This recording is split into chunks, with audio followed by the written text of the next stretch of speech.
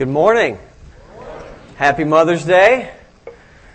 No one said that one back, which is good. I thought I might catch you there. And then I would have to remind you that I am not a mother. So I want to welcome everyone here to Tomball Bible Church this Mother's Day, especially our ladies. This is a day to celebrate everything that it is you guys do to keep the rest of us moving and breathing and fed.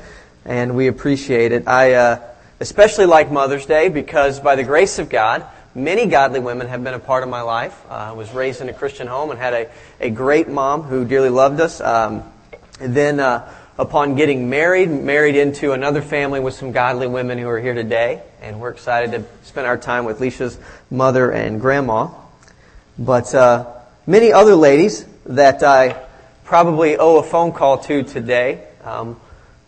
One, my friend Greg's mom, Rona, who when I moved up to go to U of H, started looking for apartments, said just stay here. And for a couple years, she treated me as one of her own. And so I am severely indebted to many women who have cared for me throughout the years. And today we've gathered to celebrate those attributes that make those kinds of women so attractive and so desirable to be around. We're calling this service Celebrating a Mother's Heart. And the reason we're doing is behind all of the stuff that goes on in caring for children and running a household, there's a heart that every mother who loves the Lord and loves her kids possesses. And that's worthy of celebrating. We also want to celebrate the heart of motherhood because we recognize as well that there are many women who possess those attributes, but due to difficult circumstances have been unable to bear children. A lady in my personal life that kind of fits under that category was a woman named Faye Street. Faye was one of three really little, really old ladies at the church I grew up in. It was her and her two sister-in-laws, both of them on their tiptoes, might be 5 foot tall and soaking wet, about 90 pounds. And they were great, wonderful women. Faye was unable to have children, and she was, I guess, in her mid-70s when she came into our life, and we really got to know her.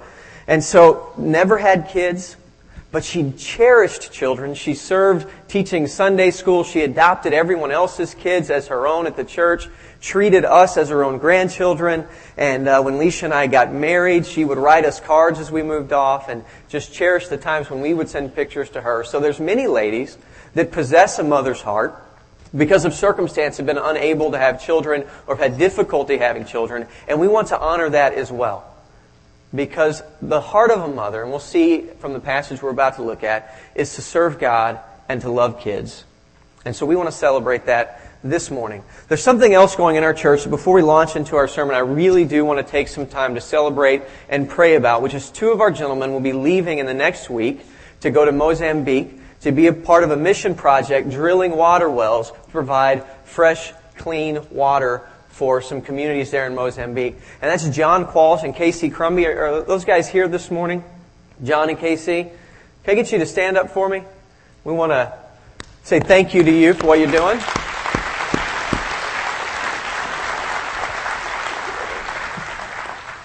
Those guys will be gone from May 14th until June 3rd, so they get back just in time to get ready for VBS. But we want to pray for them, and I want to ask you, as the Spirit moves you while they're gone, to continue to pray for their safety, for their ministry to be productive, and for them to have a real impact for the kingdom while they're there in Mozambique. So let's pray. Let's pray for our mothers and for John and KC as they're going out in the name of Christ on behalf of our church, and then we'll jump in. Father God, we thank you for Mother's Day. We thank you that we get an opportunity, Lord, to celebrate all of the women who have been a part of our lives, loving us and caring for us as you do, and on behalf of your Son. We want to celebrate them today, and Father, we pray that that celebration ultimately would go beyond just honoring the heart of a mother to honoring you. That your Son in all things would be exalted, and that Jesus would be preeminent in all of our lives, and that our joy and our satisfaction in life would ultimately come from Him. And Father, we want to pray for John and for KC as they go to serve you and to serve others as an extension of our ministry. And we want to pray for their safety, Father. We pray that you would protect them as they fly to Mozambique, that the conditions on the ground would be favorable for ministry, that you would even now begin preparing the hearts of those that they would interact with so that the gospel might be communicated both in word as they drill indeed as they drill water wells, and in word as they proclaim the gospel in relationships with other people. And Father, we pray that they might return with an amazing story of how your Spirit has moved that would ignite a passion in all of us to see the gospel move forward. And so we pray today that we would honor you, that we would learn from your word, and that you would move mightily in our midst. In Christ's name, amen. So today we'll spend our time in the book of 1 Samuel, the first and second chapter, which is the story of a wonderful woman named Hannah who possessed the heart of a mother. She's also a woman who for years and years and years had difficulty conceiving a child. And so when we meet Hannah, she is one of these ladies that we've referred to that has the heart of a mother, but had been unable to conceive a child. And so we want to jump in, and as we look through the story of Hannah, we're going to focus on kind of the way stories move. Every story that's ever been told has a few characteristics. The first thing that usually happens is we meet some people. We meet some characters, we find out their situation. Following that, some conflict of some sort enters into the story, and that's what kind of drives the whole storyline. From there, the characters that we've met respond in different ways to the conflict or the trouble or the suffering that enters into their story. And when we listen to their response, when we see how they respond to conflict and trouble, we find out about kind of their philosophy and their priorities. Eventually that leads up to some kind of a resolution. And from that story, from the way the characters respond, we determine truths and lessons from the story. Every story that's ever been told teaches something. There's something about the stories we tell, and that's why we tell them, to communicate a truth or a lesson. And so this story is no different. So as we read through it, we're going to focus on those elements of the story as we can learn from Hannah about what it is to have the heart of a mother. So 1 Samuel chapter 1, verse 1. We're going to meet some characters. There was a certain man from Ramathaim, a Zuphite, from the hill country of Ephraim, whose name was Elkanah, the son of Jeroham, the son of Elihu, the son of Tohu, the son of Zuph, an Ephraimite. If those aren't on your top list for children, if you're having one, you should consider that. Just a thought, ladies. He had two wives. One was called Hannah and the other Peninnah. Peninnah had children, but Hannah had none. Year after year, this man went up from his town to worship and sacrifice to the Lord Almighty at Shiloh, where Hophni and Phinehas, the two sons of Eli, were priests of the Lord. Whenever the day came for Elkanah to sacrifice, he would give portions of meat to his wife Peninnah and to her sons and daughters, but to Hannah he gave a double portion because he loved her. And the Lord had closed her womb.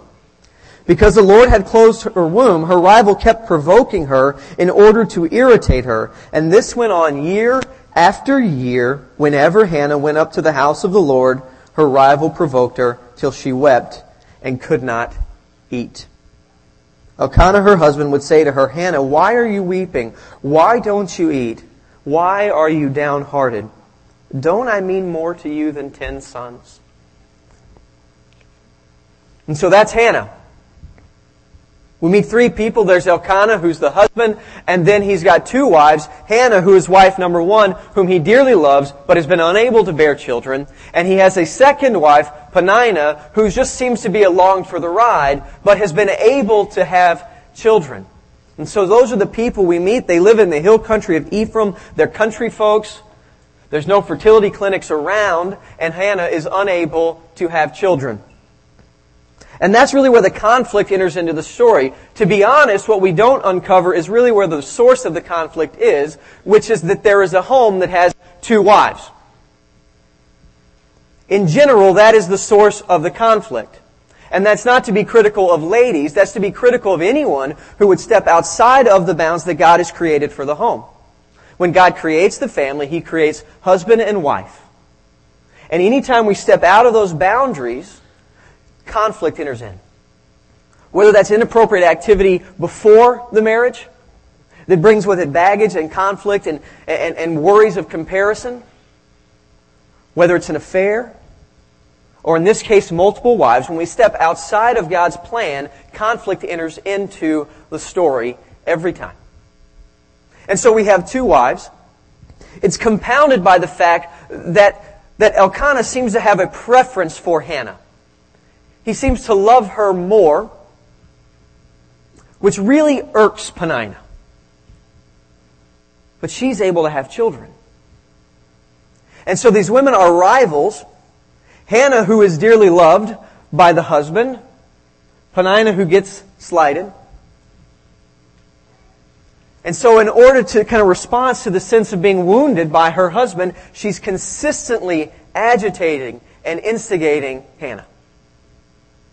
To the point that Hannah is distraught, doesn't want to eat. They go up to the temple to worship, what would be the most joyous time of the year, and she can't even stand to be there. She comes to the place that should be safe, the house of the Lord, and instead of being affirmed and comforted, she's misunderstood and criticized. And so when we meet Hannah, we see the conflict and suffering in the story. She's distraught because she cannot have kids. And she's surrounded by a spiteful rival and a husband who, just as much as he loves her, doesn't understand. And what we learn, this is where it shifts gears and we begin to see something about Hannah. When we see people in the story respond to the conflict, respond to the suffering, we begin to learn what's important to them and what their priorities are. So we begin to see Hannah's response to this suffering she's enduring, to this conflict in the story. And that is where we can really learn from her. So if you want to look in chapter 1, verse 9. Once they had finished eating and drinking in Shiloh, Hannah stood up. Now Eli was the priest sitting on a chair at the doorpost of the Lord's temple. In bitterness of soul, Hannah wept much and prayed to the Lord, and she made a vow, saying, O Lord Almighty, if you will only look upon your servant's misery and remember me, and not forget your servant, but give her a son, then I will give him to the Lord for all of the days of his life, and no razor will ever be used on his head. I want to pause for a moment there. In Numbers, there's something called the Nazirite vow, where people for a period of time would make a vow before the Lord not to touch anything dead, not to eat any grapes or drink any wine, and they would not shave their head. And it was a symbol of devotion and extreme commitment to the Lord. And her comment is that if you will only give me a son, I will devote him as a Nazirite to serve, be committed to you for his entire life. And so she makes this vow to God. In verse 12 it says, as she kept praying to the Lord, Eli observed her mouth. Hannah was praying in her heart, and her lips were moving, but her voice was not heard. Eli thought she was drunk, and said to her, how long will you keep getting drunk? Get rid of your wine. Not so, my lord, Hannah replied. I am a woman who is deeply troubled. I have not been drinking wine or beer. I was pouring my soul out to the Lord. Do not take your servant for a wicked woman. I have been praying here out of great anguish and grief. Hannah's response to life not being anything like she expected or hoped it would be was to pray, was to seek God. Now, if we in modern times run into this scenario, certainly we pray, but we have other things we do too. For those that are here and they've had difficulty conceiving, there are doctors who can help. There are adoption agencies. There are all sorts of options that we can go through if we are having a difficult time having children and we dearly desire to. Hannah didn't have that luxury. She had one option alone, prayer. And the danger that we have is that as we experience struggles in life, whether it's this particular one or any other, is that we go to the other options first. Human options, scientific options, planning, all of those things are good and useful and should be considered. But the whole thing is done bathed in prayer. Every problem we run into in life. Our immediate response tends to be to look towards the human fix first. And if that doesn't work, we begin to pray. And the response of Hannah to conflict, as it should be for any of us, is to pray first. And she seeks the God passionately. She prays fervently. She lets it all out. This isn't some sugar-coated prayer that seems happy, cheery, and joyful all the time, that uses all the right words. This is a woman not necessarily even knowing what to say, just pouring the anguish of her heart out before God, trusting that He is big enough to handle it and to address the issue. So she trusts Him dearly, and she prays. And she lets her heart be known before the Lord. She's not concerned with others' view of her. The priest, who maybe should have been the person there to comfort her, is thinking she's crazy. Maybe she's had a little too much to drink at the feast. I don't know. He looks down on her and rebukes her. And she says, no, I'm just distraught and praying and looking to God. And she's a woman of intense faith who has a clear intention, if she were to be given a child, to raise him in the presence of the Lord. To raise him in the faith.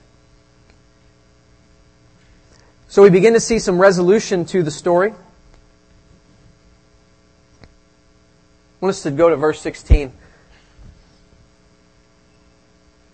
Actually, we'll go to verse 17. Eli answered, "Go in peace, and may the God of Israel grant you what you have asked of Him."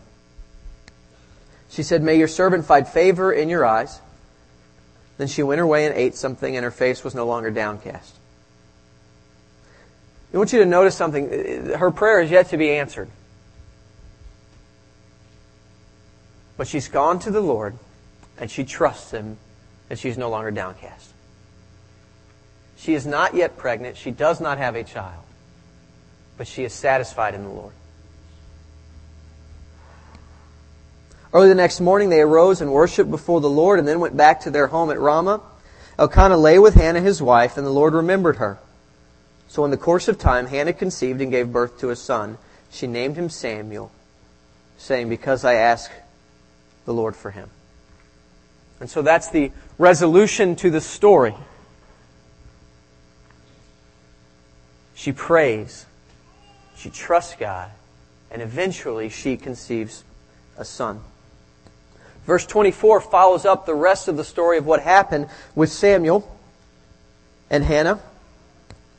It says, after he was weaned, she took the boy with her, young as he was, along with a 3-year-old bull, an ephah of flour, and a skin of wine, and brought him to the house of the Lord at Shiloh. When they had slaughtered the bull, they brought the boy to Eli, and she said to him, As surely as you live, my Lord, I'm a woman who stood beside you praying to the Lord. I prayed for this child, and the Lord has granted me what I asked of Him. So now I will give him to the Lord for his whole life, and he will be given over to the Lord, and he worshiped the Lord there. And so she did as she had promised, and she gave her son to serve the Lord in the temple, and he did so for his entire life. If you're familiar with the stories of 1 and 2 Samuel, Samuel became a great prophet, anointed kings, was used mightily by God. One of the key reasons he was able to do that is because his mother had devoted him to the Lord. And so what do we learn here? What is so amazing about Hannah's heart that it expresses very clearly, as clear as any woman in Scripture, the heart of motherhood? There's a few things that I saw that jumped off the page to me. One is that she loves God above all things. God is central in her life. When she has suffering, when she has struggles, she goes to the Lord. And upon going to Him and her prayer not even being answered yet, she is content. And she is satisfied. In chapter 2, we find Hannah praying to God upon giving her son to the Lord to serve in the temple. And in verses 1 and 2 it says this, Hannah prayed and said, My heart rejoices in the Lord. In the Lord my horn is lifted high. My mouth boasts over my enemies, for I delight in your deliverance. There is no one holy like the Lord, no one besides you. There is no rock like our God. Hannah's heart and her disposition towards God is that He and He alone is worthy of our praise and adoration and love in that way. She says, there is no one like Him. There is no one who can deliver us. There is no one who is holy like God. There is no rock, no fortress like God. And she loves God more than anything. And this is a significant thing in raising children.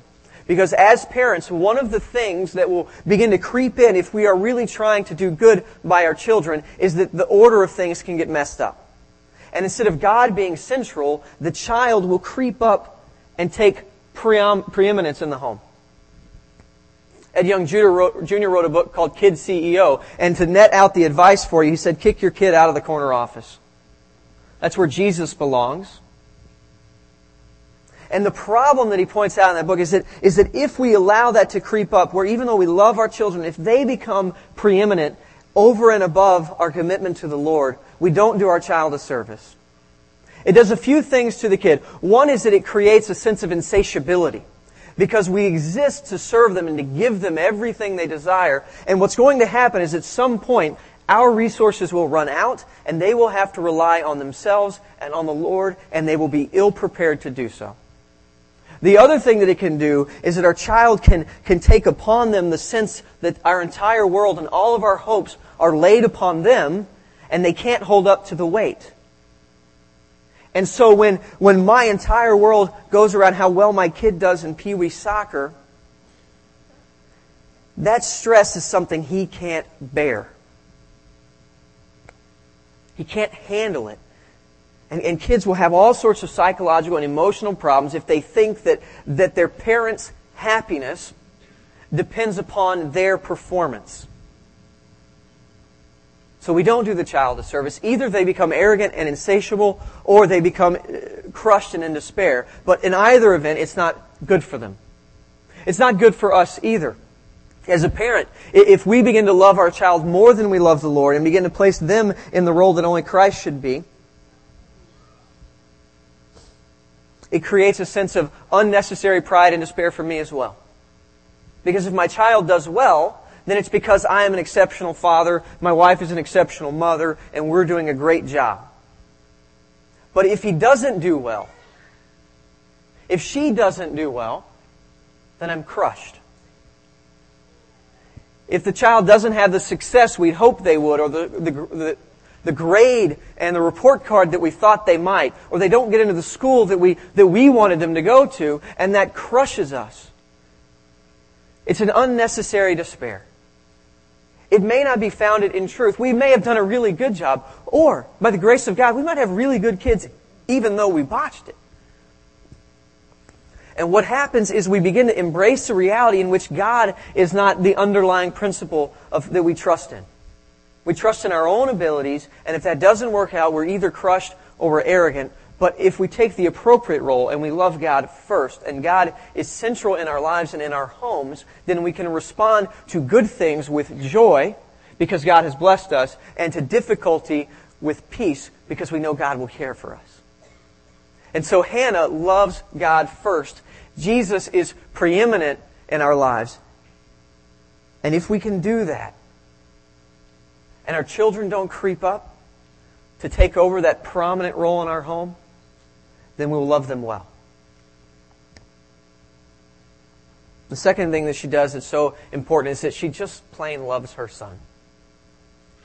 She cares for him. She does practical things to bless him. If you look at verses 18 and 19 in chapter 2, we find what I think is just an adorable story. It says Samuel was ministering, in verse 18, he was ministering before the Lord, a boy wearing a linen ephod. So picture this. We've got a small child there in the temple, and he's dressed just like a little priest. It's just cute as can be. Then each year his mother made him a linen robe, a little robe, and took it to him when she went up with her husband to offer the annual sacrifice. Every year they would pack up, and in great anticipation, Hannah would make this little linen robe for her son as he served in the temple. What an exciting thing for her. She didn't see him all the time, but she dearly loved him. And in practical, loving ways, she expressed care for his child. And that's what moms do. Every year around Mother's Day, a group does a study about what the average salary of a mom would be if you took all of their job roles. And it's something ridiculous. It's far more than I make. So I'm way in debt to my wife. Maybe someday she'll just wipe out the debt and we'll be good. But it's something like $140,000 a year if you took an average of all the jobs that moms do. And so I looked at our home and go, okay, what does Leisha do? Well, she's our design coordinator and decorator, master chef, custodial engineer, laundry extraordinaire, COO of the house, accountant, child psychologist. When you start running through all of the jobs that moms do, it's practical, simple ways that moms show care for their kids. And the great thing about A Heart of Motherhood is you don't even have to be their kid to start getting that stuff. Just, young men, go hang out with your friends' moms. I had a friend in college, Matt, and we were at Lake Charles, Louisiana, and so I didn't have my folks around. And his mom saw how I was doing my laundry. And you know what? She said, Skeet, start bringing your stuff over here. Because I would just put everything in a bag and I would just start shaking them out into it and put everything on cold, and I'm figuring you're safe. No matter if you mix colors, whatever, just everything on cold, just shake it out and we'll get it done. And then instead of folding it, I was just throwing it back in the bag, dragging it back to my dorm room, stacking it on the spare bed. And when you need something, it's right there. It's a good plan, right? And so Miss Eileen found out about it, and she put a stop to it. And so she required me to come over for dinner once a week and bring my laundry. Because she loved caring for boys. She was wired that way. And that's what the heart of motherhood is, just to care for kids. To love on them, to do things for them because it brings you joy. And we see that in Hannah. No doubt the time spent making that robe was one of great anticipation for her as they would go up for their annual trip to the temple. And so she demonstrated practical care and love. Another way that she demonstrated care for her child is that she ensured he grew up in the presence of the Lord. And she devoted him to God. Chapter 2, verse 21 of 1 Samuel tells that she conceived and it says the Lord was gracious to Hannah, and she conceived and gave birth to 3 sons and 2 daughters. Meanwhile, the boy Samuel grew up in the presence of the Lord. And that is a commitment that godly mothers make for their children. To do everything that they can to place them in the presence of God. Don't drop them off here and leave them. We don't want them that long. Bring them, but take them home. Don't do what she did. But she ensured that they grew up in the presence of the Lord. Now that meant that he was serving at the temple, but I'll guarantee with the other children as well that prayer and study and praising God together was a part of their home, that it was woven into the fabric of their lives. And that's the way it should be for us. And so practically, what does that look like? It means we pray for our children, we pray over them, in front of them, and for them. Gentlemen, you got a card on the way in. If you want to express love for your wives this Mother's Day and love for your children, take that and begin to pray for your wife regularly. Pray with your children for their mom regularly. And so there's a little card that gives you some ideas about that. I think that's probably the best Mother's Day present you could give your wife today, gentlemen, is to give her a big hug tonight and begin to pray for her.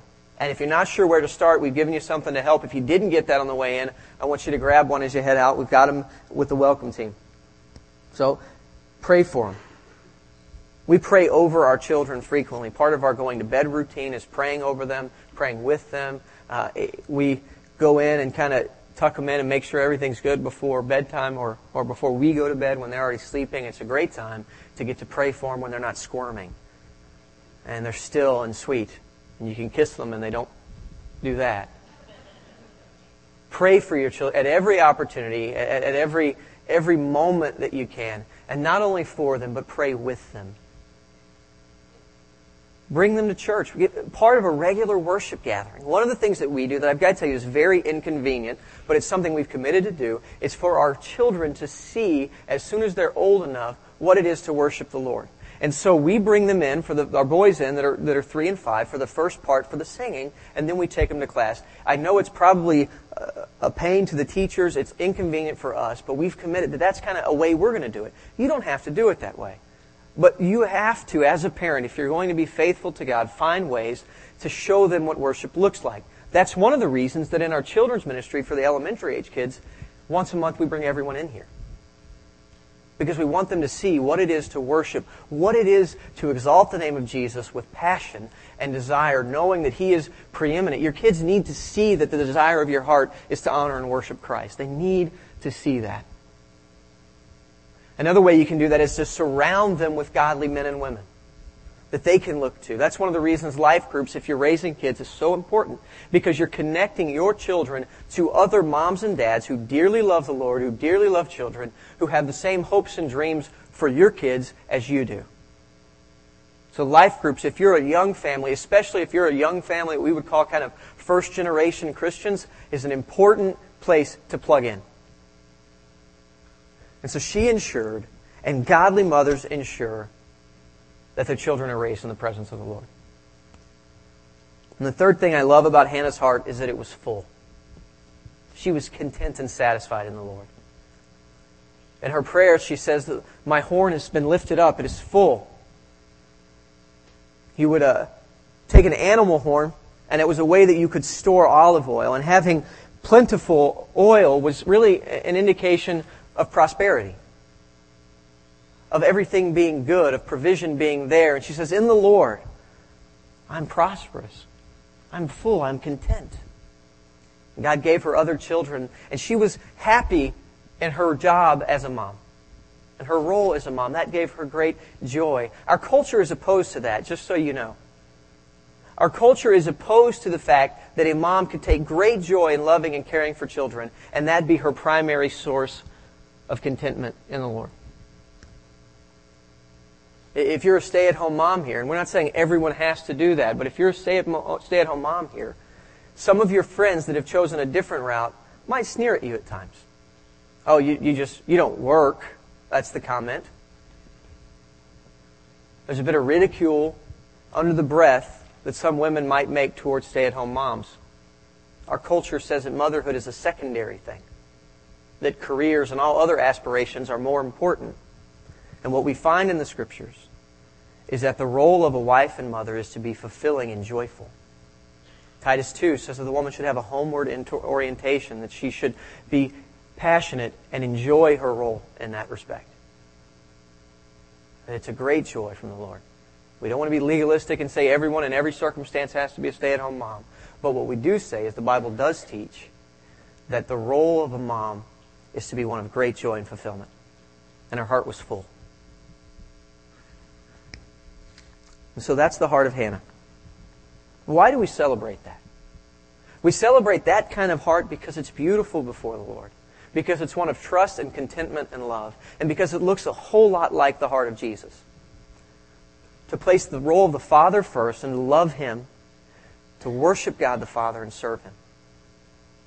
And to love kids. And Jesus constantly reached out to children. And so the heart of a mom looks a whole lot like the heart of Jesus.